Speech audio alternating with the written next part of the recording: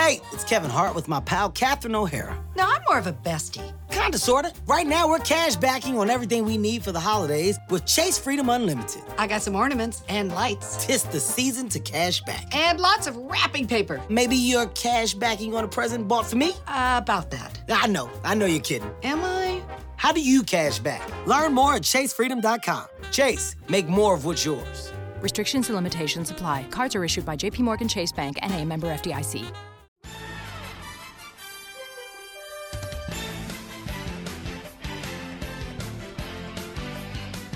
Welcome into this edition of Road Trippin' with RJ and Channing. I'm your host, Allie Clifton, and I'm just joined by Richard, which I guess I didn't Wow, what the Sheesh. That's how we're starting? That's how we're starting the day. Normally it's, and this is a tease to our guest that's going to be joining us later in the episode. Normally it's you that has all the obstacles. But this week it's Channing. Like how I did He said he has a tree. He said he has a tree fell on his internet. Like just his internet. Like it was like fell on his fucking router. Like, come on. Like, the internet's down, but everything else is working. Just like, okay. No, I'm joking. I know it's probably he lives in Oregon. Like wind blows. Lots of trees. Lots of trees. Lots of trees. All right, Rich. There's been a lot of things, a lot of fun things that have gone on the NBA. So let's do some NBA talk before we are joined by our guest. Okay. Where should we start? Where do you want to start? Do you want to start east or west? You tell me that, and then I'll tee you up. I'll throw you some love. Let's go east. I've been having to talk a lot about West lately because Lakers have been playing well. Then Lakers have been playing well. Golden State's been going through their drama. I'm just saying, it's like I've had to talk about them a lot. Let's give the East some love. All right, we're going to go to the East, and we're going to start with the team that people feel like we don't give any love on this podcast, with the Miami Heat and Tyler Hero and his success. Obviously, we just had Max Strus on. Tyler Hero joined Steph Curry and James Harden as the only players to hit 9+ threes in consecutive games, and the first in NBA history to do it consecutive nights, back-to-back nights. It's as if he didn't leave the arena. He's now averaging over 21 a game. He's the perennial sixth man of the year nominee. You know who is at the top of that list right now, or as of a few days ago, it was Russell Westbrook, averaging 15, 5, and 5, which no player has ever done coming off the bench. But sticking with Tyler Hero, he obviously won the award last season. But my question to you, he has started more games this year, but why has Coach Spo only started Hero in 25% of his games over his career, given all that you have seen from Tyler and et cetera? I think it's just, partly it's just the way you want to structure your team. I think he obviously is a capable starter. He's a starter for the majority of the teams in this league. But I think for them, I could see why you could fall in love with him in that role. I can see why, right? Especially like, there's either 3-and-D guys or 2 guards, and it's like they've got Jimmy, they got Kyle. If you start him, that's really small at the 3, right? So that's a really small. So you force him off the bench. It's a perfect role. And I feel like he was there with Jimmy's first year was his rookie year. So it was like they didn't know how good he's going to be as a rookie. So he slid into that role, kind of like Jordan Poole. We know Jordan Poole can start. We know how good Jordan Poole is, but like where he's probably best for the Golden State Warriors level of success is to only start a portion. And that can be in big games, that can be here and there.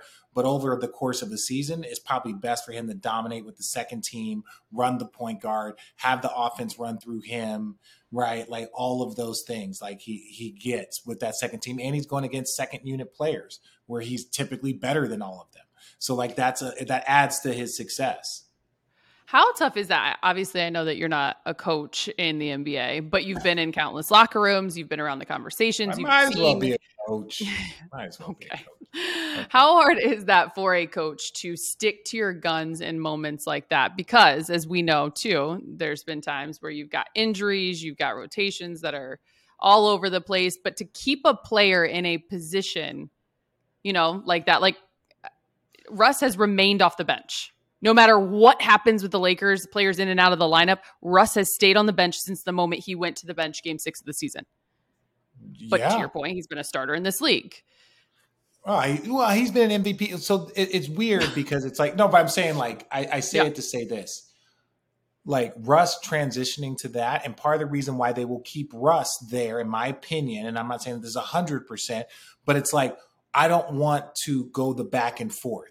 Russ is going to be our leader off the bench. Every starters, we will rotate. And a lot of times you'll see it. Jimmy might be out. That doesn't just bump Tyler to the starting lineup, right? Jimmy can be out. And they're like, no, Tyler, you're going to still man the second unit. The timing's going to be the same. You're probably going to play more minutes. And even then, he still plays 38 minutes on a given fucking night. Like his minute ain't changing. And I just go back to like Manu Ginobili. And like Pop just eventually liked him there in that role better. He liked him better there off the bench. He's still the exact same player. Off the bench, not off the bench, Manu's the same player. Pop just liked him at that time in the game. Why it would allow for rotations to potentially play him less minutes just for a variety of the reasons.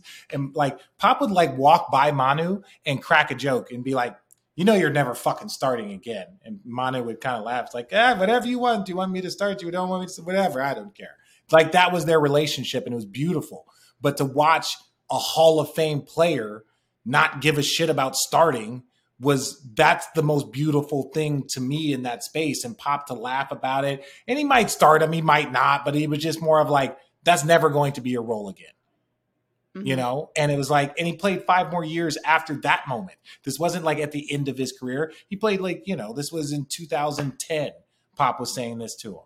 So, the ability to accept a role and enjoy it and flourish and get success, like that's what's beautiful about the relationship that you see. It doesn't mean that Tyler doesn't want to start, doesn't want to have his own team, I'm not saying that. I'm just saying the acceptance in a role that could easily be like, I want something different. Same with Jordan Poole when he's playing fucking well. It's like he fits in. He's found a way, like, how hard that is to fit in to 3 Hall of Famers and succeed. Like this motherfucker's playing with Steph, Clay, Draymond, with a Hall of Fame coach, and he's like figured out a way to average 19 points a game with that squad and fit in and succeed. That's what's beautiful. Not his talent. His talent, fuck, we've seen a million Jordan Pooles. That's no disrespect to Jordan Poole. But where I think makes him special is not his talent. What I think makes him special is that he has mentally and emotionally found a way to fit in with some of the greatest basketball players we have ever seen. And he did that in his first couple of years and won a championship. That makes you a bad motherfucker. Not your jumper, not fucking your handle. That don't make you a bad motherfucker to me. Like, you a bad motherfucker. You can fit in with those dudes. They accept you enough to go average 20 points a game and we win a championship with you. Oh, yeah. You that dude. Level of bad motherfuckery. I love that word, by the way, and I hardly use it because I don't think it's appropriate for me to say it, but I love it. Is Tyler Hero and hitting 9+ threes in back-to-back games. Yes, he is bad motherfucker. Yeah. I mean, that's impressive, right? Have you ever done it? No, fuck no. I don't think I've ever shot 9 threes in a consecutive game. Shot 9 threes ever. Touche, let alone make. Ever. And that, look, I wish, like, dude, in my prime, right? Again, it's okay. My prime, 2005, 6, 7, or 8, around that time. It's like, it was just 11, before the 12. I'm saying it was just before the 3-point era really kind of blew up. I would have loved to fucking shoot 9 threes a game. I would have fucking dreamed of it. That shit wasn't happening. You shot back-to-back threes. I remember I shot a pull-up jumper one time. This is no lie. Never forget this. And it goes to the relationship I have with my brother.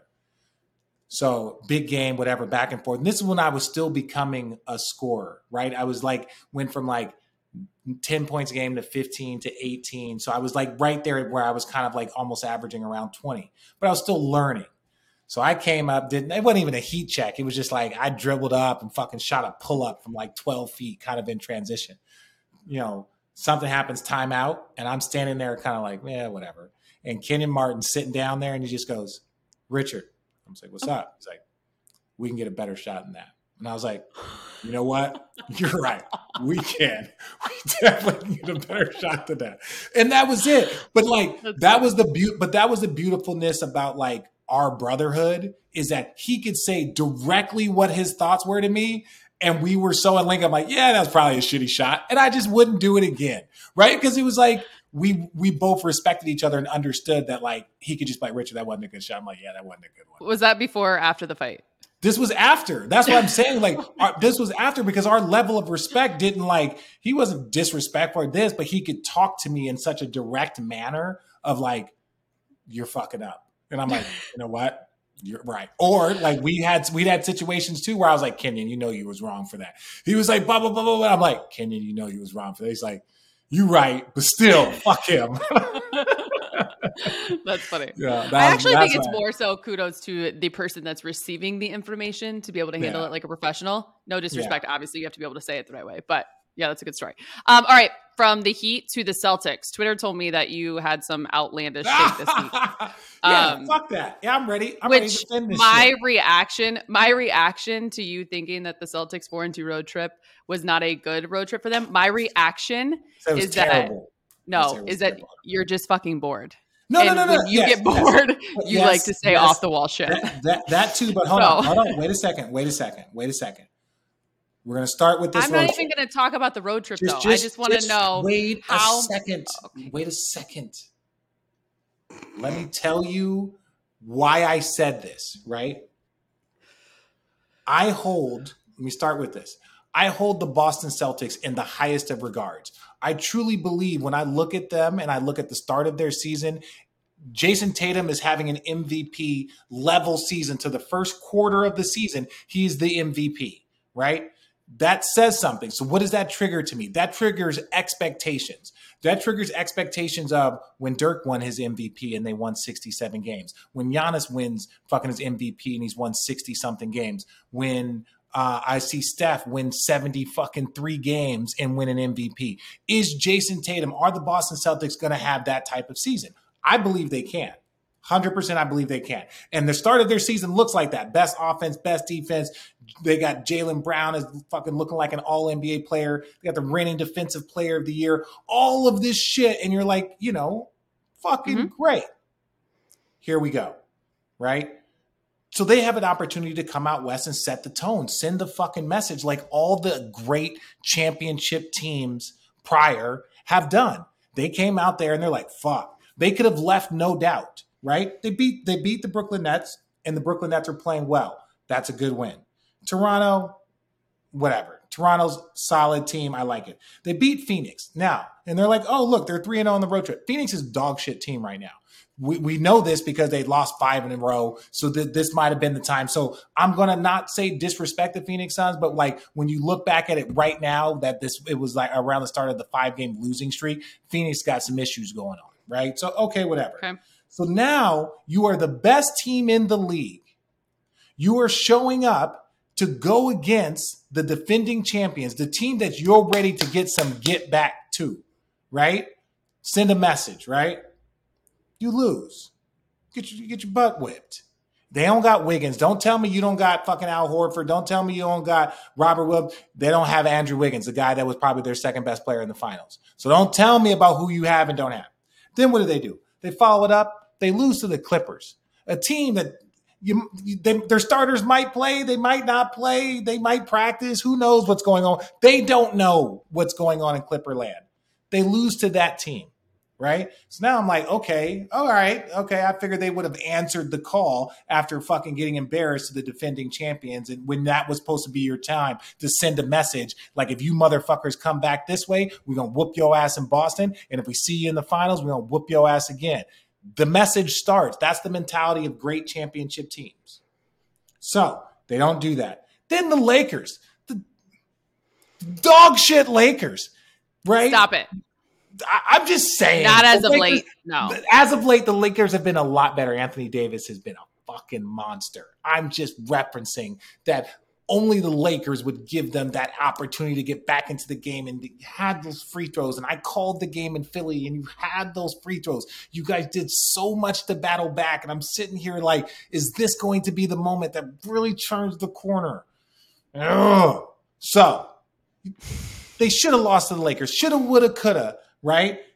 I looked at this from a standpoint of they could have sent a message. I'm not looking at 4-2. they're good enough to go 4-2, but they also, if they're locked in and playing like elite level championship right now, it still looks like there's anybody's league. If they would have came out here and beat them, it does. I'm saying, if you tell me this right now, if you say this right now, the Milwaukee Bucks, the Boston Celtics, if you were to say possibly the Cleveland Cavaliers, if you were to possibly say the Golden State Warriors, if you were to say the Memphis Grizzlies, who just whooped Milwaukee by 50, if you were to say any one of those teams like could win the championship, you could be like, okay. So I just feel like there's still a group. No one has separated themselves. Even though Boston's the best team of the group, they haven't separated themselves. Fair on that breakdown. What did you need to see from them that would have told you that they a better had a successful road trip? A better performance against Golden State, right? A better performance against Golden State. And the Lakers, like even a better performance against the Lakers. Like you're up by 20. You're up by 20, right? 18. And you let them take a 12-point lead, right? Now, and if it wasn't for their mistakes, yeah, I'll give you the credit for battling back. You got to hit the shots. I'm not saying Jason Tatum's not a monster. I'm not saying Jaylen Brown.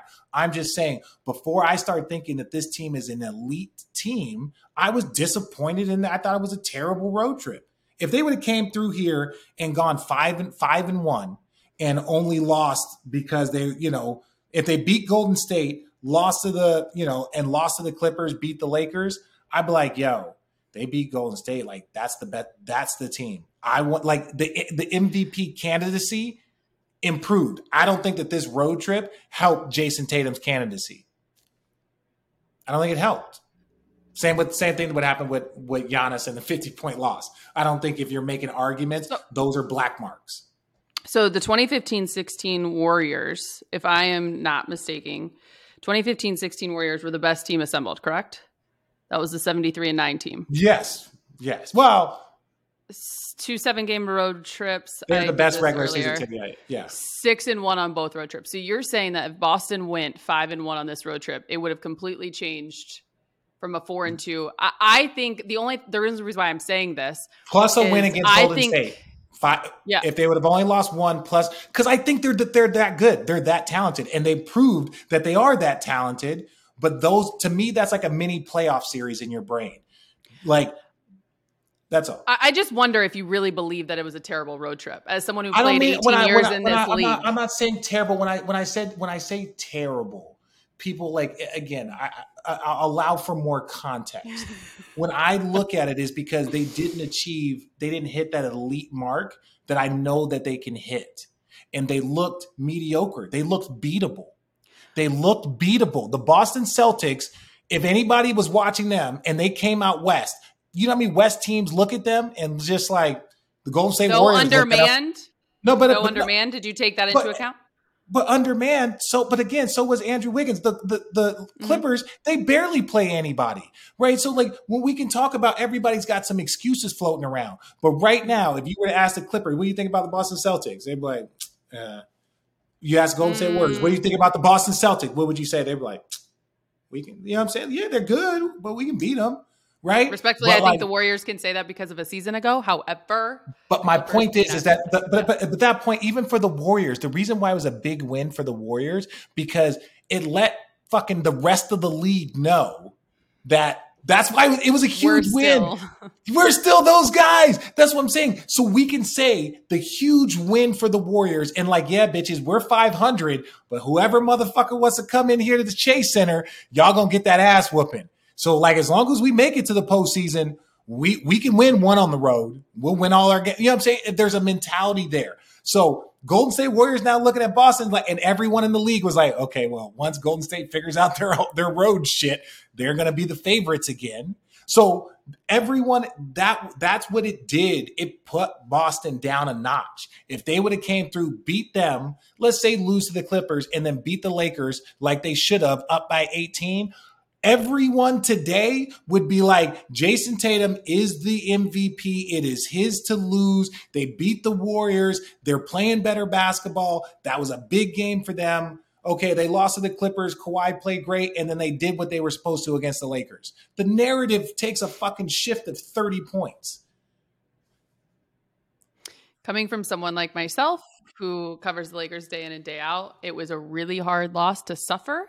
A tough pill to swallow, given what you said, a lot of things.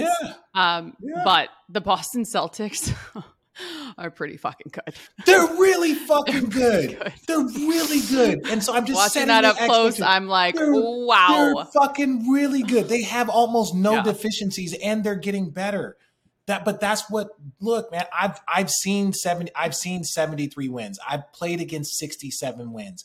I watched with my own eyes, watched Michael Jordan do the 70. Like, I believe that they're that good. And now to me, they go from like a high 60 win team, in my opinion, not saying that they can't, but the way that they performed on this road trip, they look like a high 50 win team. That puts me in a notch of like how I view how good you are. Right? If they're a 57 win team, that's good. But I truly believe that this team could win 61, 62 if they're healthy and locked in. This was underperformance. You have your podcast, because in an hour show, you can't get this ample time to just and Channing's gone. So I just get to rant. I get to rant all I fucking want. Well, kudos to you, because I think at the end of the day, too, it is a level of expectation that you have out of respect for the Boston Celtics and what you see on their roster. Having said, I did need to give you all those questions because I did think to myself, this man played 18 years. A terrible road trip I needed a bit. It was a personal information in my head. It's like, where are we about to put these Celtics among the greats? Are we going to put them up with those 2000?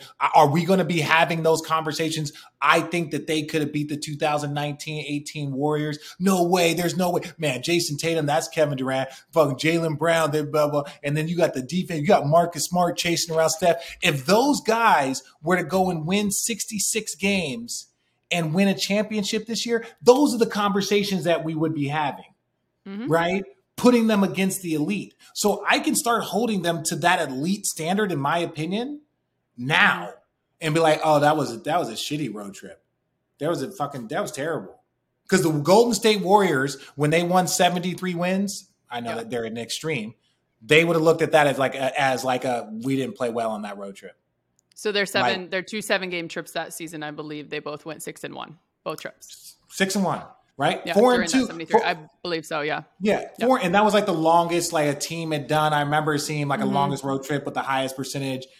The 4-2 is not bad. It's 4-2 with playing terrible and losing that game against the Warriors, the manner in which you did, right? Like, you are the best team in basketball showing up to the team that is 500 and they're the defending champions, and they make you look mortal. And the Clippers were watching, and you looked mortal. And the Lakers were watching, and you looked mortal. Now, you came back to beat them, but being down 12 with 4 minutes to go lets you know that for 44 minutes of that 48 minutes, you looked real mortal. Terrible road trip. That's where it came from. I'm like, y'all could be immortals, or you can fucking let people believe that they can whoop y'all ass consistently. Back-to-back nights. Like, y'all ain't even going to show no fucking punchback. Back-to-back night, Lakers up 18 against the Lakers, and they fucking take a 12-point lead. And y'all going to say, oh, we went 4-2. If your only argument is that you went 4-2 for why it was a good road trip, you're not watching the games well enough. That road trip right there should make you a little like, motherfuckers need to pick it up. We need somebody to fucking cuss somebody out. I need a team meeting. Motherfucker, I'm trying to win 68 wins and fucking go 4 through the fucking finals. Think about it. We went 12-1. You've done it before. We've done 12. Wait a second. Yeah. I've won 10 in a row in the postseason, everybody. Listen, I'm a toot my own horn. I've done that 4 times. 4 times in my career. Twice with the Cavs. Wait, did I do it twice? No, once with the fucking Nets. Once with the Nets, I did it 3 times. I've done it 3 times in my career, win 10 in a row in the postseason. That's a sweep, and 2 extra. Like, I can see what an elite team is doing. Everybody's got a scrapbook, Richard. I know, but I'm just saying, so I'm just giving people context. I know, and they're going to be so mad at me. Yeah, I know. I'm saying no. We all. That's my favorite line. Everyone has scrapped it. I'm saying when I say a terrible road trip, I'm looking at it from being a part of elite teams and how they would view that in a very narrow mind. The fight that Kenyon and I got into is because we were 0-4 on the road trip and we had championship aspirations and we were losing our shit. We still went on to the finals, but that was my rookie year when we got into a fight. Portland, it was like the last game of the road trip. We went 0-4 on that fucking road trip. We were all fucking antsy because that was a fucking god-awful road trip if you were serious about winning a championship. So I look at their performance over those 3 games, and I'm like, oh, this was fucking trash. I don't care if you went 4-2. Phoenix wasn't that impressive of a win. They've lost 5 in a row. Brooklyn was a good win. And Toronto was a quality win, but you're the Boston Celtics. I expect you to do those things. I expect you to do. Fair. All right. So we only have a couple more minutes before our guest joins us. And so I'm going to allow you to pick which argument you would like to here we go. Would you like to go off, and I'm sure it's going to be in a positive manner, on the Pelicans, having won 7 of their last 8, Zion playing out of his mind, ridiculous. Or the NBA fining the Nets $25,000 for sitting 8 players on the back end of a back-to-back, and taking it from a perspective of where do you stand on the balance of resting guys, but also maintaining the fan experience and, allowing fans to see stars play. The Nets were fined $25,000 for sitting Kevin Durant, Kyrie Irving, Ben Simmons, Nick Claxton, Seth Curry, Royce O'Neal, Joe Harris, and TJ Warren. The Clippers just did that. The Clippers just did it, right? Like, which would you like to go on? Would you go on the Nets? Do you want to end on the Pelicans? We're going to start with the fucking Nets, but it's not the Nets. I want to start with the league. It's not the Nets. It's the league, right? That's what I figured. Yeah. The Clippers just did the exact same thing. Excuse you. Excuse me. Whatever. I don't know if the mic was going to pick that up, but it did. So my thing is this. No, hear me out. If that's you're going to do that, and it's like there's something to be had about sneaking a win when you're a man or 2 down and giving somebody. And it's like, well, we don't want to burn out our secondary players. This is a day of rest. This is not the fucking players. I'm trying to tell you guys, this isn't the players doing that. And there was a time where you would only do it with older players and younger players. For instance, this is how I just give you guys another example. When Kenyon Martin, if you guys remember, if you're old Nets fans, he was getting in a lot of like flagrant fouls my rookie year. He was getting tons of flagrant fouls. He kept getting suspended. It was like a big thing because he was fucking people up. And we're going to show some highlights across this. So that's when I got to start. I played in as many games as I could. I played in 70-something games my rookie year. But that's were the games that I got to start. Now, I averaged 9 points a game, just under 10 points a game, and like 3 rebounds. But they saw in my like 7 or 8 starts in Kenyon's absence, my numbers went to 15 points a game and 5 rebounds. And they're like, holy shit, this kid should be starting. It's a larger sample size. This was done because those were the starting opportunities that I got. Now, that allowed for them to trade Keith Van Horn during that summer, go get Dikembe, and then push me into the starting lineup. So because of the work I did when somebody was out, that's what gave me the opportunity to get into the starting lineup and boom, more forward. My point, long story short, is this. Some of these guys are missing out on opportunity of growth, right? Opportunity of like getting better, right? Like I understand rest and I understand all this stuff, but when you're sitting like you're just conceding the game, right? And it's like you can rest, you can stagger guys rest. Like, hey, we're going to let our 2 stars, or we're going to let one of our stars rest tonight. Everyone's going to go out. We're going to do this. This is how we're going to play it. Then, a couple games later, let a different star rest. Why are you just going to we're going to let everybody rest? Because someone's still going to roll their ankle, unfortunately. Someone's still going to miss some time because of back tightness in 3 games because something's going to happen in a game. So the rest is just over the top, and it is disrespectful. It's disrespectful. Like rest 2 guys, stagger your rest, make sure, you know what I'm saying? Give some people some load management. But when you just take 7 off, you're doing it in front of the faces, and it's not the players. It's not the players. It's the sports science teams that the teams are hiring, that the owners are hiring. There's having people sit out because they want to protect their investment and they want to, it's like your investment is made to go play. Yeah. It's fucking ignorant. There's no argument for it. Don't tell me load management. Yes, professional sports, baseball's 160 games. Football knows what's going on and they are adding games. And they know what's going on to their players. And they're adding games. We're just saying don't take away and just let the fuckers play like they have for the last fucking 76 years. And owners and sports science teams are like, well, they're load managed. Well, it does this and this would be the best time. And it's like, okay, so now players are averaging 70 games or 68 games a season, 25-year-old kids resting. Like, bro. My name is Richard Jefferson. Welcome to my TED Talk. That was amazing. I could actually listen to that side that you've always been consistent with forever because one, you've lived it, obviously. We love the game. Play the game. It can be taken away from you at any moment. The game can be taken away from you at any moment. No game is guaranteed. I am fucking like 96 or 76 points away from 15,000. From 15,000. Have you officially retired? Yeah, I don't fucking know. I don't know. I don't even know how that works. But my point is that like I'm that far away from like nothing's guaranteed from you. Nothing's guaranteed. Like milk everything. Rest when you're fucking dead, as they say. Like if you're injured, yes, but don't just take time off because your other teammates are taking time off. And I don't want to go out there by myself because I've heard that from superstars. I've heard other superstars say, well, if you guys are going to take time off, I'm going to take time off. Just in front of us. And you're like, it's like, well, no, these but I'm saying like, yeah, it's like, some of these guys are fucking 50 years old.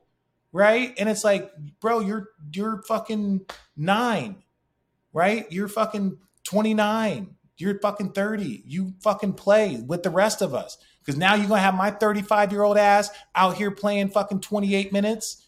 And then you did have those games. I did have those games. I did have tons of those games. I was playing fucking 38 minutes at the start of fucking my first year at the Cavs. I was fucking gassed in the middle.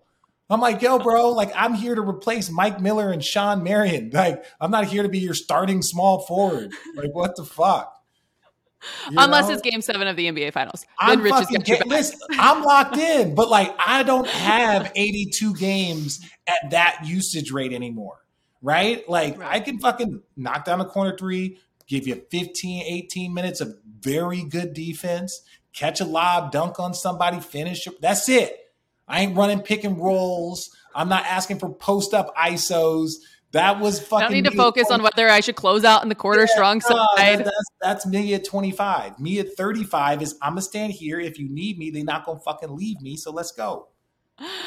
Oh, that's amazing. Okay, we've reached that point. Our Chase Freedom Cashback Player of the Week presented by Chase. What player? I actually probably just walked you into which player you should be talking about when I gave you a chance to talk about either the Nets or the Pelicans. Well, I think you get to pick your player. Okay. All right. My Chase Player of the Week. Just give me a moment. I'm just evaluating some of the things that I've seen.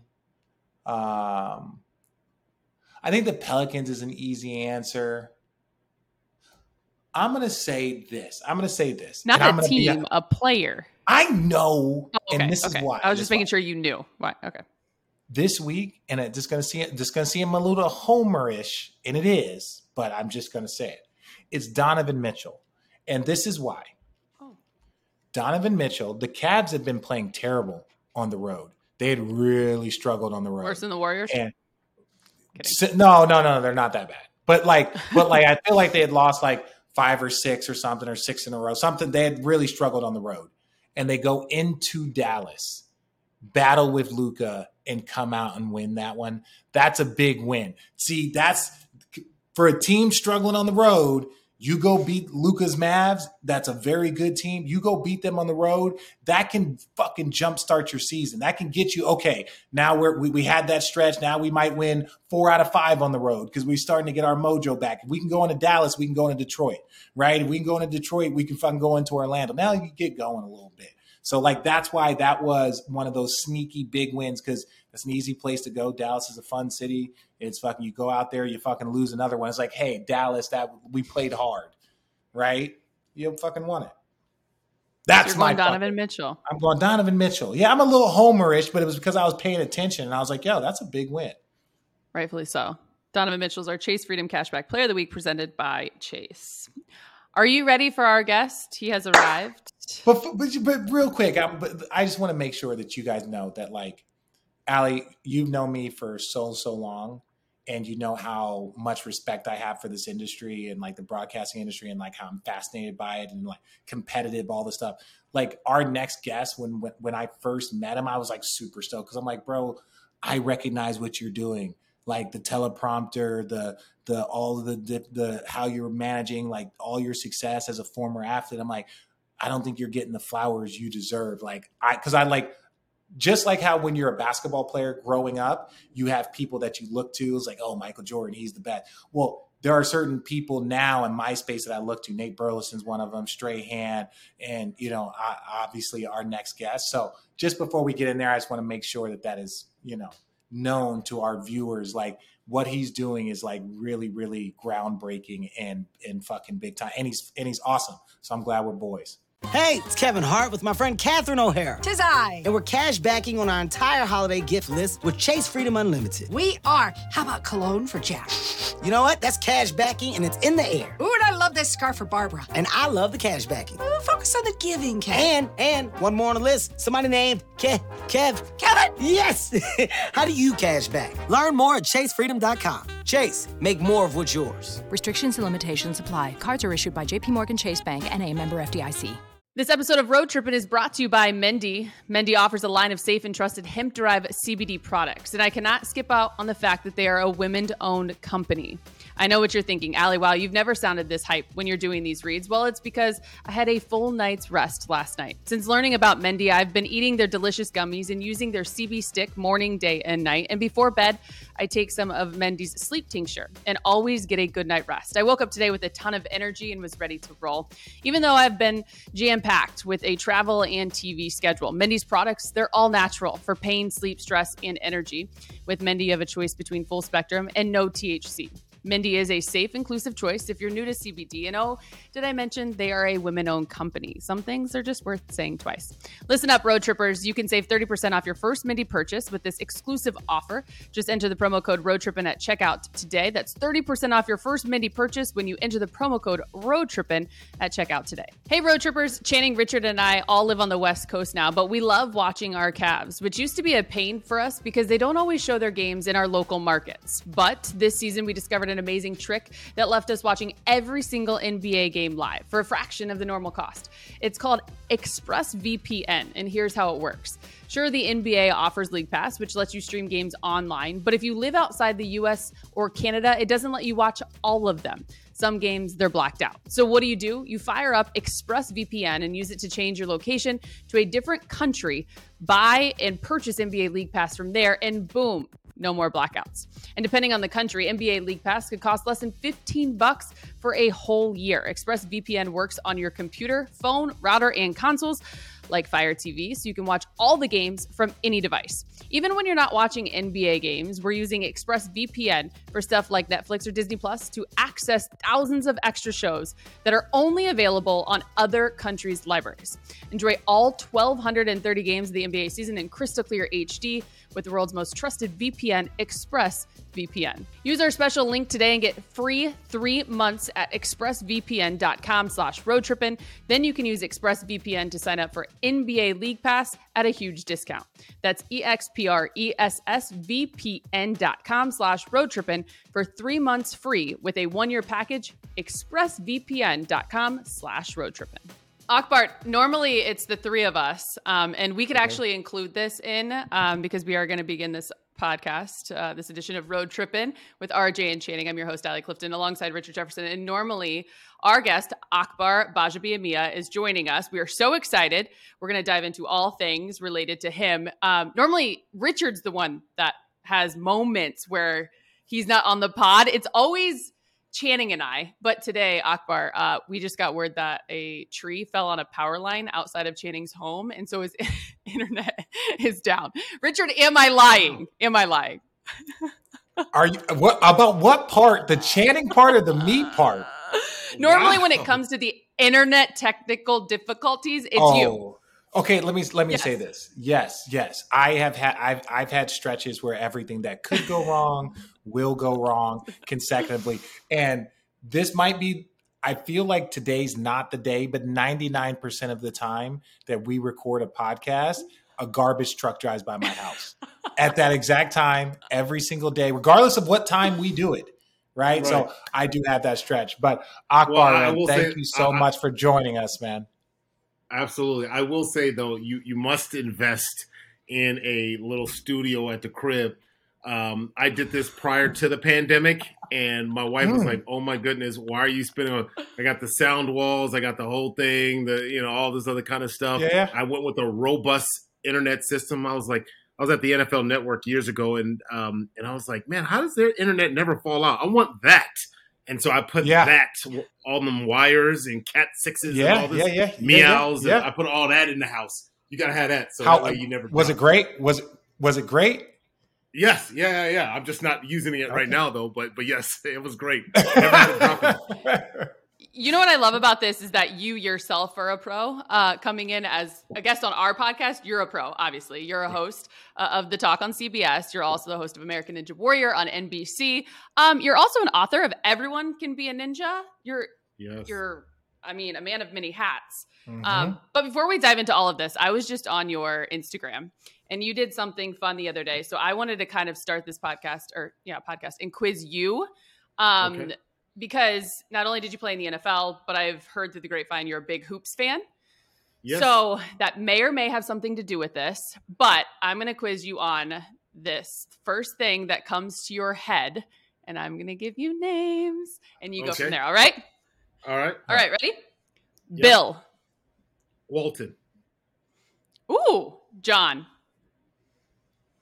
Makovich. Makovich.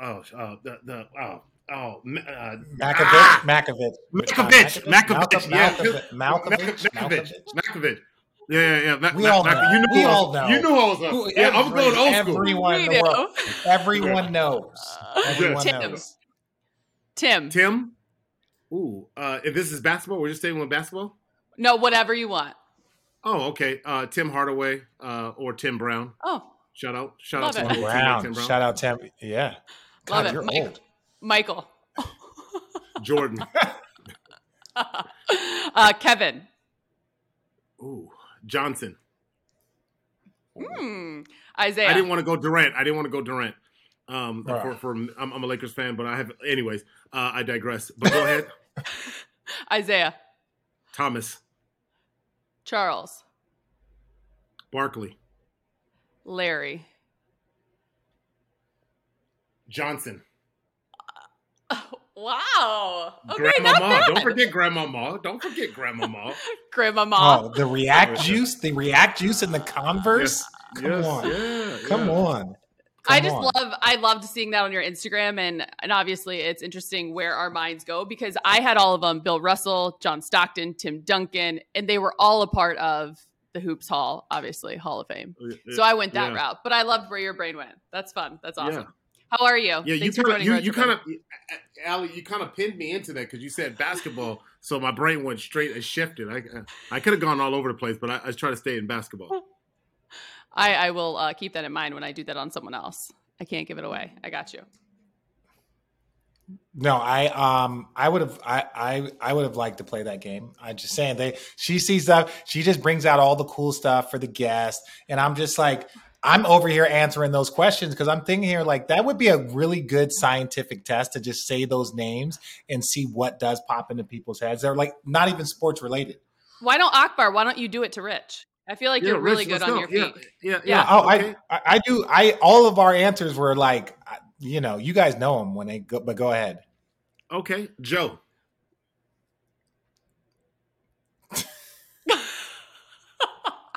Richard, there's only one Joe. There's only one Joe in football. What are you doing? What are you doing? Are we? Oh, this was the thing. I had a friend. Montana. My question was: Are we Allie. doing football, basketball? What are we doing? You can do whatever. So it doesn't matter. Just anything that goes to your head. I don't know how this works. That's what I'm saying. I was curious about the game. Football. We're gonna go football. I did basketball. Okay. And so football. Go okay, football. All right, full. Okay, lock in. Okay, There's lock only in. one All right. Joe. Yeah. All right. Watch this one, Allie. Watch this. Richard. Are you kidding? Sherman. That was delayed. It must have been your internet. Okay. Yeah. The garbage truck. Okay. Here. Watch Okay, I'm this. focused. Okay. I'm focused. Jamarcus. Russell. Okay, good. Larry. Now stop doing that. Stop whispering. Allie was that person in school that always was giving the answers. Gosh, right? Getting us both in trouble because she can't whisper. Jeez. Like, I don't Think. Use your brain. I'm struggling. Yes, like Fitzgerald. Okay. All right. I thought Larry O'Brien. I hear Larry. I think Larry O'Brien. I can't get that out of my head. So I'm like, okay. Larry O'Brien is a real person, but you're thinking of the trophy. But keep going. Sorry, okay. I heard Larry. Vince.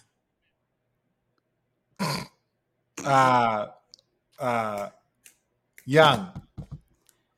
Oh, okay. All right. Okay. I'm not mad at that. I thought you were going to go Lombardi, but you went Young. Okay. Oh boy. I know him. I know him as Vic.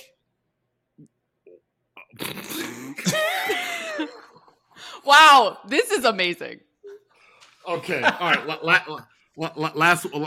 We're on a first name basis. We're on a first name basis. All right. All right, last one from me. I'm trying to go with one. I'm trying to go with the name. DeBrickashaw. Ferguson. Wow, I did not know you were going to get that one. I actually judged you, and I said I'm going to go with the. There's only one DeBrickashaw. There's only one. Well, okay, look, I am not a football guy. I was not a multi-sport athlete like yourself. I was not that. But my father or my stepdad is from Philadelphia. So like, he's like a South Philly through and through individual. So it was like Sundays, it was like he wasn't going to church if Randall Cunningham, Keith Byers, Reggie White, if like all of these dudes were playing. He wasn't going anywhere. So I was raised in a football home. I just didn't play football.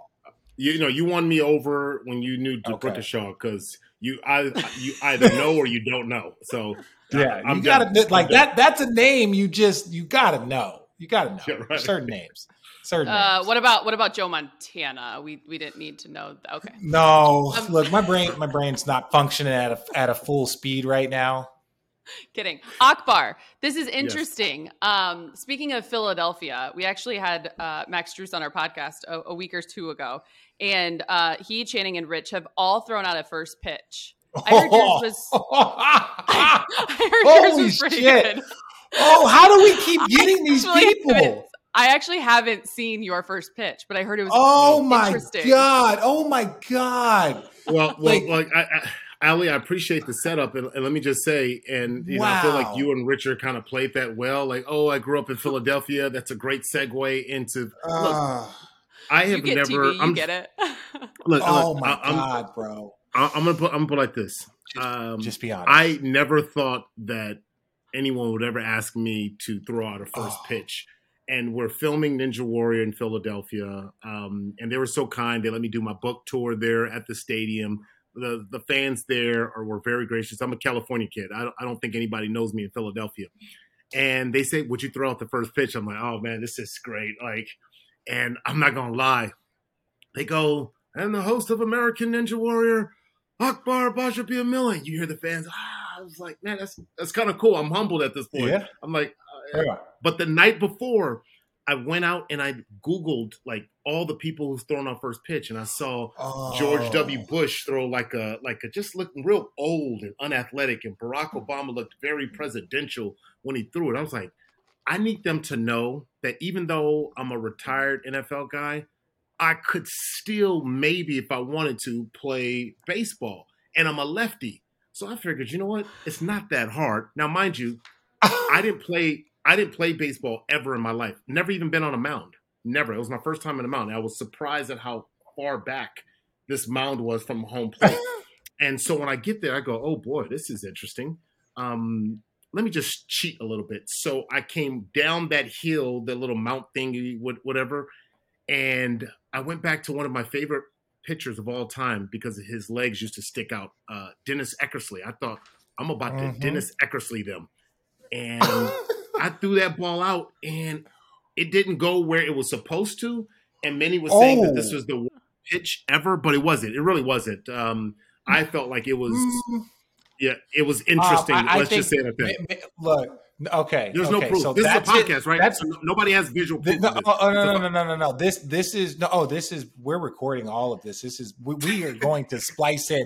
Even if it was an audio podcast, we were going to get the footage and put it over the video for social media. So it's going to get seen because we have to acknowledge it. And I say this with the utmost respect. The left, the kick leg, beautiful. The technique, like you held it. You didn't just do the little like, hey, this is what I'm doing. You put it out. You held it. I did. And then you had the wind up. You went to throw. And then it was like, to me, it felt like you glitched and you didn't want to let go of the ball. That's what happened. You glitched and you're like, oh shit, this is real. Don't throw this ball. And then at the last minute, it's like, that's what happens. Like you ever see a quarterback get sacked as he's in his throwing motion and the ball just goes straight down? I don't think I've ever seen it. There was an indentation in the grass in front of you. There was how did you put an indentation in it? You know, it was Philly Fanatic watched it, and it was crazy. How did Philly fans treat you? They booed me. They booed me afterwards. I was like, that would have been the perfect Southwest commercial. Want to get away. Want to get away. You're like, dude. I grew up with a. Are you literally trying to break down a two seam? Is that what you're really trying to break down? Yes. Yeah, I was. I went. He threw a fastball. Oh. Allie, come on. It wasn't that bad. I mean, right? you couldn't have had a bigger target. That was bad. Oh my goodness. The best news about it, it is not the worst one to have been on here. Channing threw his 8 feet left sidearm, like never threw on a mound, never did anything. Look, I'm a natural athlete, right? Like I am a natural athlete. Mine was purely like, again, first of all, I'm a prep person. So one of my buddies, Nate Staggs, former minor league pitcher, said, hey, let's go throw around the ball a little bit. So went to Miracosta High School, threw around a couple of pitches, got on the mound, just a couple of times to start, just so I could see it, feel the distance, get the energy. You had never done that again. That was mistake one. Right. And so I threw it. So mistake one. So then I get there and all they're saying is like, just don't throw it in the dirt. So again, my shit was like, just don't throw it in the dirt. Right? That's all you got to do. It is far. Did you lob it though? Did you just lob it? I lobbed it like a motherfucker. I lobbed it. I fucking threw a fucking cupcake up there because it's like, as long, like, and if you try and throw it with pace and you throw it too high, it's going to go over their head. It's a whole thing.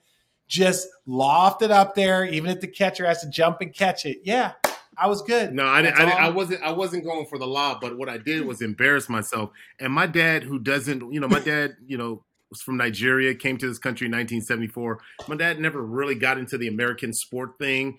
Like when we would play ball growing up, he just thought, well, why are you guys in this athletics? Okay, go do this athletics. He always added it into it. And so I remember him calling me, and he doesn't watch Sports Center or anything like that. He goes, why did you embarrass instead of embarrass? Why did you embarrass the family like that? What was that? I was like, my dad is getting on me. I was like, Dad, you don't even watch baseball. You embarrass and it's the like family. lefties. Yeah, lefties normally have a really natural throwing motion. Like it was really unathletic. Like that's what like. Okay. No, and I say this as I say it out of surprise, not as disrespectful. It's just like, dude, you could play any sport you want. Like, are you listening to this? I was just surprised. It's like watching MJ airball a free throw. You're like, oh, okay. Oh. I have the perfect excuse, and it's not even an excuse. It's real. I blame Darryl Strawberry. Darryl Strawberry and I went to the same high school at different times. Of course, he's one of the all-time greatest baseball players to ever come out of Crenshaw High School. We all know Darryl Strawberry. But after that era, baseball just wasn't played in the hood anymore. And so I am a product of the fact that we don't play baseball in the hood. I grew up playing football and basketball. That was it. So I have a legitimate excuse. I had never been on a mound before. Here I am as a grown man. I had never been on a mound before. But same here. One of my proudest moments as a father, and people might find this to be weird, I don't give a shit, is that my kids play in Little League. The fact that my kids play in Little League, and because I wasn't able to afford baseball, I couldn't play baseball. Basketball was free, and football, they'll give you pads once you get to high school. So it's like both of those sports, it's tailored. Baseball is something that you have to play growing up, and little leagues cost money and cleats cost money. That shit's expensive. And I got money, and that shit's expensive. So, but it is a proud moment to see like my son, because not a lot of black people, Jackie Robinson is an icon, and not a lot of black kids are playing baseball. And I think it's a shame, man, but because my sons love it, right? When they do fucking pay attention, they love it. So like, I get your pain of never playing baseball growing up. Yeah. I will say this though, Akbar, I never really understood or heard, I guess, the backstory to Rich and realizing that he just lobbed it up there. And I, coming from someone that's there was some pace. There was never thrown out a first pitch, I really can't say a whole lot because, it does look scary as hell. I give you a lot of credit for taking the risk. The form was phenomenal. I'm always someone that likes to play with a little force. So I would give you the upper hand. Don't. This is not everyone gets a No, I took a chance. Prize, Rich. So you did. I mean, compare. We need to do a. There's no participation trophies. We are all Division I athletes here. We are all Division I athletes. We don't give participation trophies where we come from. Allie played Division I basketball at Toledo. Yes. Allie, can you do me a favor and let's put this together on social side by side. Side by side, and we can break it down. Who had the best form? Everyone's going to say me. Oh, who went out there? Oh my God! And who had who put the heat on it? Thank you. Let's light this candle. Hey, you did this like a presidential lob, like you're like finesse. And, finesse. It was like finesse. Like what was Some that? might call it a gentleman's lob, right? Somebody might call that, right? It's a gentleman's lob. I'm not out here. Right, I'm not out here trying to like flex and show off. I'm not trying to be out here and embarrass. However you said my family. Shout out to Pops. You both have a TikTok. I am not a fan of TikTok, so Rich knows this. So as long as we transfer, like, do the side by side on TikTok, you guys cover the world with it, and then bring it over to Instagram to my world. That'd be a great social piece. While we have you, Akbar, so you are a hoops fan. Right? I am. Yeah. Yep. Who's your team? Who do you follow? Who do you love? Give us a backstory. Born and raised a Los Angeles Lakers fan. This hasn't been, the best year for us, but I'm born and raised a Lakers fan. I will tell you this. I've never understood how people could be a Clippers fan. When I was growing up, I went to Audubon Middle School, and if you had perfect attendance, this was like the worst thing they could ever do. But if you had perfect attendance, they'd give you tickets to go watch the Clippers at the sports arena. Nobody would take the tickets. Nobody. I would take it sometimes just to get out of the house so I didn't have to do dishes or something like that. And I'd be running around the arena doing whatever, like just so I didn't have to do dishes or chores when I came. But that's how bad it was. And then to see people like Marcellus Wiley and some of these people who swear by the Clippers, I'm just going, there's no way I could ever be a Clippers fan. So being in LA, here are the teams. If you guys want to know the teams to root for in Los Angeles. Football, you have to root for the Los Angeles Chargers. So, Ali, you can't wear Los Angeles Rams shirt or whatever it is that you're wearing. Now, no, I'm gonna let you finish. Okay, but there are two teams in LA that you root for: the LA Raiders, used to be LA Raiders, and the LA Chargers. That's it. Those are your only choice in LA. Basketball, it's only one choice: the Lakers, dominant. Baseball, only one choice: the Dodgers. And of course, we know hockey. That's it. So with the Kings. But, and the Sparks. Yeah. Okay. Really quickly. And the Sparks. Absolutely the Sparks. Absolutely. Okay. Shout out Angel City. Yes, thank you. The Rams. We're going to get to that. I feel like there might be a smidge of a bias. I feel like there might be a reason why you are so adamant about not including the defending Super Bowl champions, Los Angeles Rams. It's fine. It's just saying there might be a bias. That's the one thing that we're gonna have to discuss. Now, I'll say this, as a person that was born here in Los Angeles, my mom went to Dorsey, my dad went to Morningside. Yeah. Your mom same went to hood. Dorsey? Yeah, same hood. Yes, Okay. yes. Okay. Same. As soon as the Crenshaw high, I was like, oh, here we go. Right. Yep. So yeah, my mom was a Dorsey Don.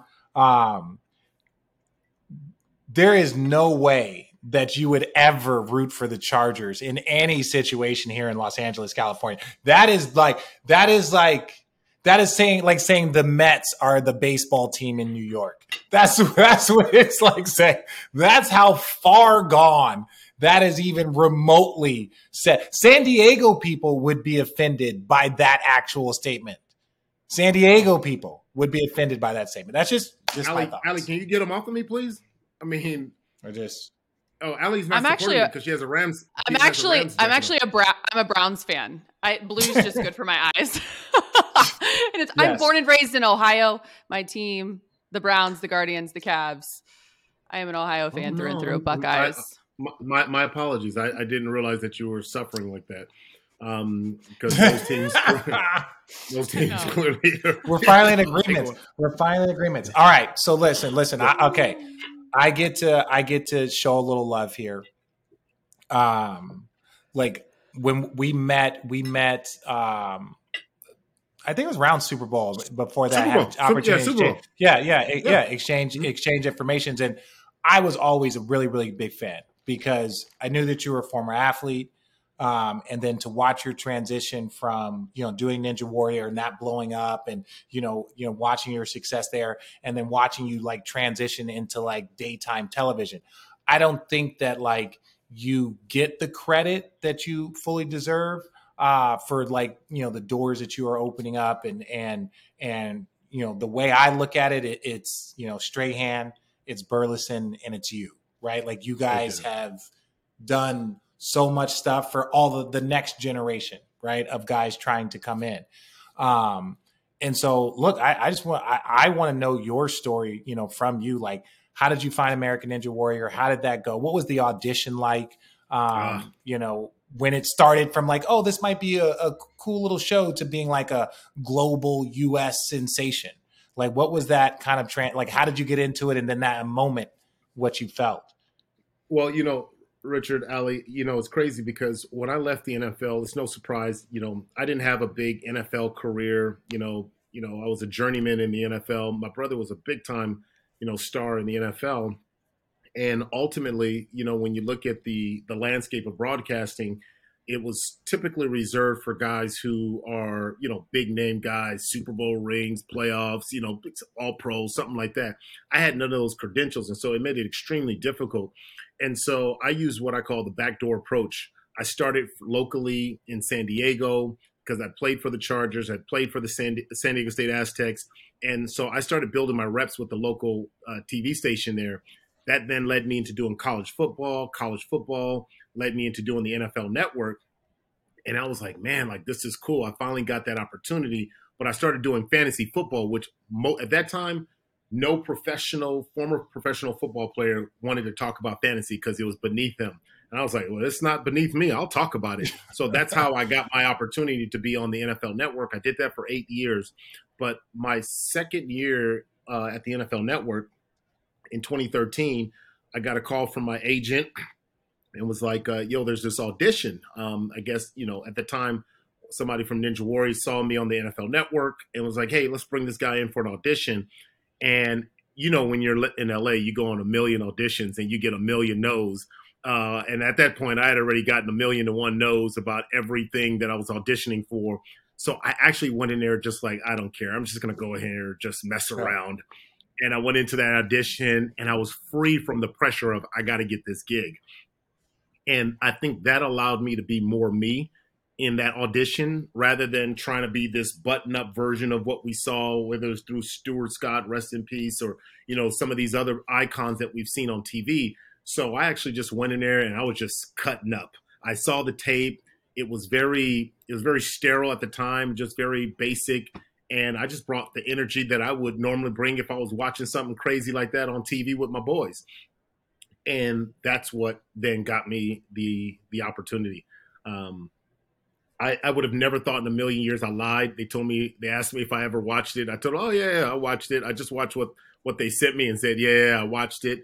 And then 11 years later, here I am, doing American Ninja Warrior. Wow. But yeah, it was such a blessing and interesting because what inspired me was when I saw WWE. I grew up a big WWE fan. So I've had the opportunity to tell Vince McMahon. I've had the opportunity to tell Shane, his daughter, Shannon, I think it's Shannon, yep.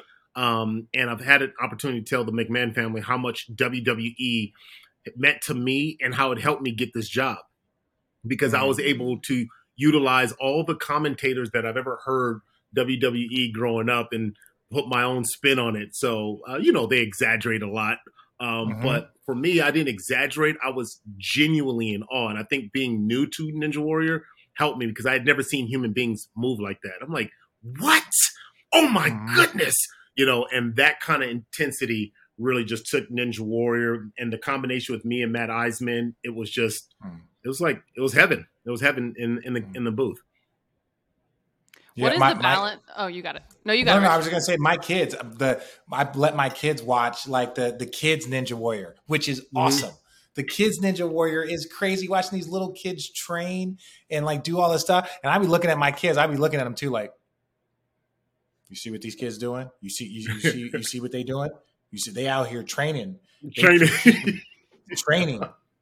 6 years old. You see this kid?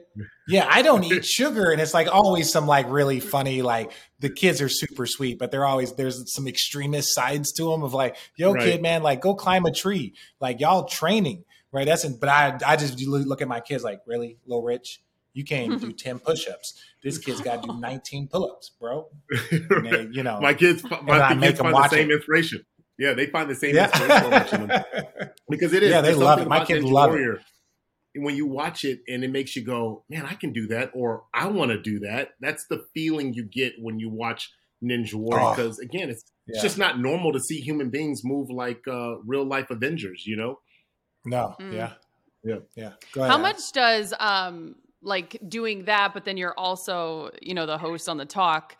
How do those kind of like go in do they go in tandem? Do they help one another? How much do they benefit just in terms of you and your profession and all the success that you've had?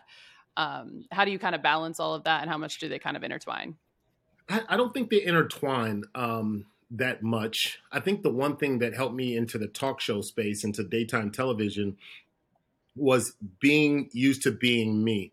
There was a huge learning curve I had to have on there's one thing to do, sports commentary. There's another thing when you're doing sports entertainment. Ninja Warrior is sports entertainment. So part of it is being comfortable being you and just being able to be expressive and, all of that stuff. And I think that part translated because it was hard. My very first year, I struggled on Ninja Warrior, reading teleprompter and doing my stand-ups, and it was just so awkward, and I felt dumb, and I felt insecure. And we all feel the same way. Yeah, it was just so bad. And I was just like, this is awful. And then I remember when, my first year, I was trying to bring in some of the stuff, like the flavor that, how I speak to my friends, and they, network can be a little uptight, and they're like, maybe not say that, and can you say this? And anyways, when I found my voice, it was like, it was working, and everyone just left me alone. If you speak this way, if you say it this way, if it comes out that way, just let him be. And it's crazy how the confidence that grows inside when you can just be you. And so when I got the opportunity to do the talk, I said to myself, what I wanted to bring to the talk show was authenticity, because I feel like authenticity is, especially in this generation, whether you look at social media, people don't want the polished and the buttoned up. They just want you to be real. They want you to be authentic. It's what I love about you guys and your, in your podcast, and the connection that you have, the authenticity, the real. It doesn't have to be this buttoned up product, And so that's ultimately what I try to bring to the talk. And then a lot of my real life stuff as a father. One of the things that I was super excited about was, I feel like, especially on the talk show space, like when you see some of the other competitors out there, it's always bashing men. And what I love that the talk brought two men on the show to be able to give our perspective on how we see relationships, on how we see life, and, and be able to see, hear from men. Because, and you talk to a lot of men don't have that space to be able to really go deep like that without being crushed or being put in a box as being misogynistic or whatever the labels are. Thank you for saying that, because I actually, as a woman in today's day and age and in our space, sports, etc., I'm very proud to be a female. I'm very proud to be a woman in this space. I think that we are doing such great work. We are making progress. We are showing that we belong, because we do. There are incredible women out there, but I've always said it too. Without the men and the incredible, brilliant minds of men in this business as well, we don't coexist. We don't have the success overall that we're showing we can have. And so I love to just hear that perspective from you as well. And I've always told that to Rich too. I think we can coexist in this industry and all experience the success as one in abundance. So I love that. Ali, go ahead, Rich. Yeah. No, I was going to say that's a great point. I was going to say that was a great point that you're making. I think this idea of coexisting together, it doesn't have to be, women bashing men and men bashing women. Like, to be able to have our differences, appreciate our differences, being able to have conversations. I say conversation over confrontation. And oftentimes, I know it sells to be able to have confrontation on men do this and men aren't this, and men, and then women. And it's just like, there's a whole nother type of television that I think, especially the younger viewers, like, how do we coexist? How do we work together? What are the things that we can learn? I'm going to go off on a little tangent here, but please. Just recently, Oprah Winfrey was talking about her experiences with menopause. And we talked about this on the talk. And I was like, what's crazy? I have a sister, but she's not at that age. I have a mother. My mother's passed. She passed at 53. But I'm sure she was experiencing those things. But all the women and older women in my life have never had the conversation, right? And it's just like, so we've been excluded from these conversations, but yet men are required to be empathetic and to understand. I'm like, you can't be empathetic or understand something that you've never had a conversation or education about, right? And so I saw that, I was like, man, this is why it's important to be able to coexist, to be able to be open with conversation, even if it's like something as taboo as a woman's monthly, being able to have that. I put that on my social. My wife asked me a question. I was like, yeah, I was like, these are questions that I don't really have, but I'm just like, there's nothing wrong with having these conversations. So we're changing the conversation dynamics, because then, people are constantly trying to learn now. You see, this is why we go to the social and we go in, because people are being more expressive on these channels than you would see on traditional media. Dude, you said it so well, because if you're going to have these conversations, the sooner you start being educated on these conversations, the easier they become. If you have these conversations with if like a kid understands what grandma's going through, he's going to be more understanding of it at 18 when mom's going through it. He'll be more understanding at 45, 50 when his wife is going through it. You know what I'm saying? Like there is an education that, you know, if you understand it and like based off of like whatever is age appropriate, but like, yeah, right. Like the more conversations that I think, you know, we have just about where as men and that's why I like you guys have respectful conversations. That's the part that I dig. It doesn't mean you agree all the time, but there's still respectful conversations. Even within disagreement, it's still a conversation. Some of the other stuff is not for me personally, right? Yeah. It's not for me personally, but other people enjoy it, and that's on them. They can be wrong. Right. Yeah, no, it's literally there's power. Yeah. Yeah. I think this conversation right here is literally the epitome of our title, Road Trippin'. We were all over the map, and I love it. Oftentimes we come on here and we talk about sports, but sometimes we just talk about life. And I think the both of you are obviously so great at having these discussions. We don't want to keep you too long, Akbar. Obviously, we appreciate your time. But I do want to ask what's next for American Ninja Warrior? What's next for you? You do have, as I mentioned, everyone can be a ninja. I assume that's because of American Ninja Warrior. There's like a play into that. Yep. What's the book there about? Is a play. Yeah. Everyone can be a ninja was a play off of Ninja Warrior. I had an aha moment before my 40th birthday.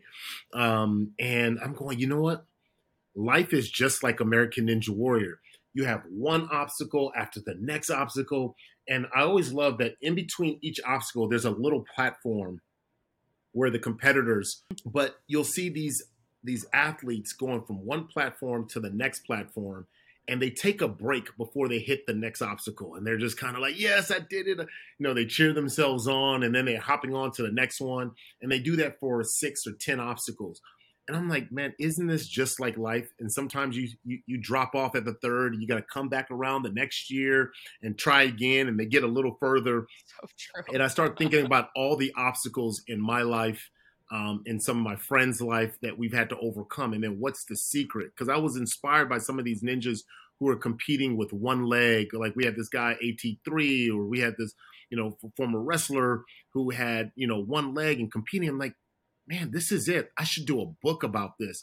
And so part of the book is some of the experiences that I had growing up, some of the experiences and making the transition from the NFL into TV, identity crisis. Then I talked in and Chad, you know, chimed in for other friends like Allison Felix and some of the stuff that she went through growing up. And then some of the ninjas and some of their experiences. One of my good friends, former teammate Nnamdi Asomugha, telling his story. So people start to understand, and it's a collection of stories, myself, ninjas, former athletes, where we're talking about how to overcome obstacles and ultimately get to that buzzer at the end and being able to hit that and being able to see your full potential. Because oftentimes people don't get on the other side of fear or the obstacles because, you know, they're nervous, they're insecure, they're unsure. So everyone can be a ninja as a play off of that, and that you can be a ninja in life. You may not be a ninja on the course, but you definitely can be a ninja warrior in life. I love that. Awesome, getting man. To the buzzer. Yeah, on the other side of fear is oftentimes growth. I love it. Yep. Rich, anything else for Akbar before we No, man. Thank you, man. I appreciate you. Like I said, just been a big fan, and I've always, you know, I've been watching your work. That's why I was super excited to meet you and connect you. And thank you for coming over here. Ali, I don't know if I told you, but he said some really nice things about our conversation with Jason Collins. That was really that was really fun when we met. And I was like, yes, that was cool. So can I just say something? Go ahead. Can I say something? I'm a big fan of you. I'm a big fan of you guys. And I want to say I appreciate you guys and the conversation you have. But going back to that Jason conversation, it was one, I'm sure you got a lot of heat from other people, but it reminded me so much, Ali, what I said to him, it reminded me so much of the conversations that I had in the locker room. And I'll say this one because it's really important, because I hate the way the world is going now when it comes to having authentic conversations. And who knows, I might get canceled after this, but I'll say it anyways. When I was growing up, I grew up in an all-black neighborhood. predominantly at the time. And, there were some Hispanics in my neighborhood, but predominantly in a Black neighborhood. I never had white friends growing up, ever. And it wasn't until I got to San Diego State where I had my white teammates and who would then become white friends, right? I never had that experience. I had so many ignorances about my white counterparts that I just thought, hey, this is what I saw on TV. This must be what it is. And some of these things were just coming out of my mouth, and some was joking, some was just, oh, I actually thought that. But the same in turn happened to me. But before we started getting into this labelization culture where we just had to label everybody, you got to label them now and stomp the conversation, we went back and forth and we corrected each other. Like, no, man, I don't believe that. No, I don't think that. No. And before you know it, you had guys who came from, gangbanging, guys who came from racist neighborhoods who would end up becoming friends. Well, that was because we had 5 years to grow together and we had real dialogue, real conversation, tough conversations. But now none of that happens. And so even when you're talking about your understanding and that time with you guys and Jason about, the LGBTQ community and learning about that and what that meant, I'm like, this is powerful. The worst thing that could ever happen is to be silent out of fear that you're going to lose everything, because that same silence that is happening is starting to breed all of this other stuff. And I see it around me. I'm going, man, and I find myself sometimes like, I sometimes don't feel safe having conversations because I'm like, I have a lot to lose. So I might as well just put on a smile, hey, and echo the same things you might hear other people say, but inside you have feelings that you said, I don't know if I should or should not, or I need more understanding, but who do I go to because they're going to say X, Y, and Z. And what Richard, what you and Jason, what you guys displayed there, was like, that's what it's supposed to look like. And you can agree to disagree and still be friends and not have to worry about being labeled as such. So anyways, that was one of the most powerful things I'd ever seen on TV.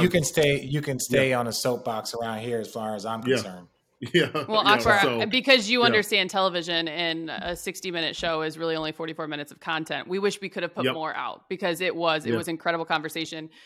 Jason, his honesty, his openness, obviously, and the comfort with Rich. I mean, it was such an awesome, from someone like myself who was just the host and wanted to navigate and just allow the conversation to flow. I was literally sitting there in awe as well. So everything you said, I know you just mentioned we don't want to echo, but I am echoing that because you were right on. Spot on. Yeah. So I appreciate your thoughts there. Come back on in the playoffs. Come back on in the playoffs when basketball gets real. Yeah. When basketball gets real. When basketball gets real. When we actually start working. I do want to send along to you, Akbar, before we let you go. Channing did apologize. He's apologized a couple times. And like your show, American Ninja Warrior, I could only imagine the obstacle going on outside of his house. He's probably in ninja mode as we speak. So, yeah. Well done. Akbar, we appreciate you. It's another edition of Thank you guys so much.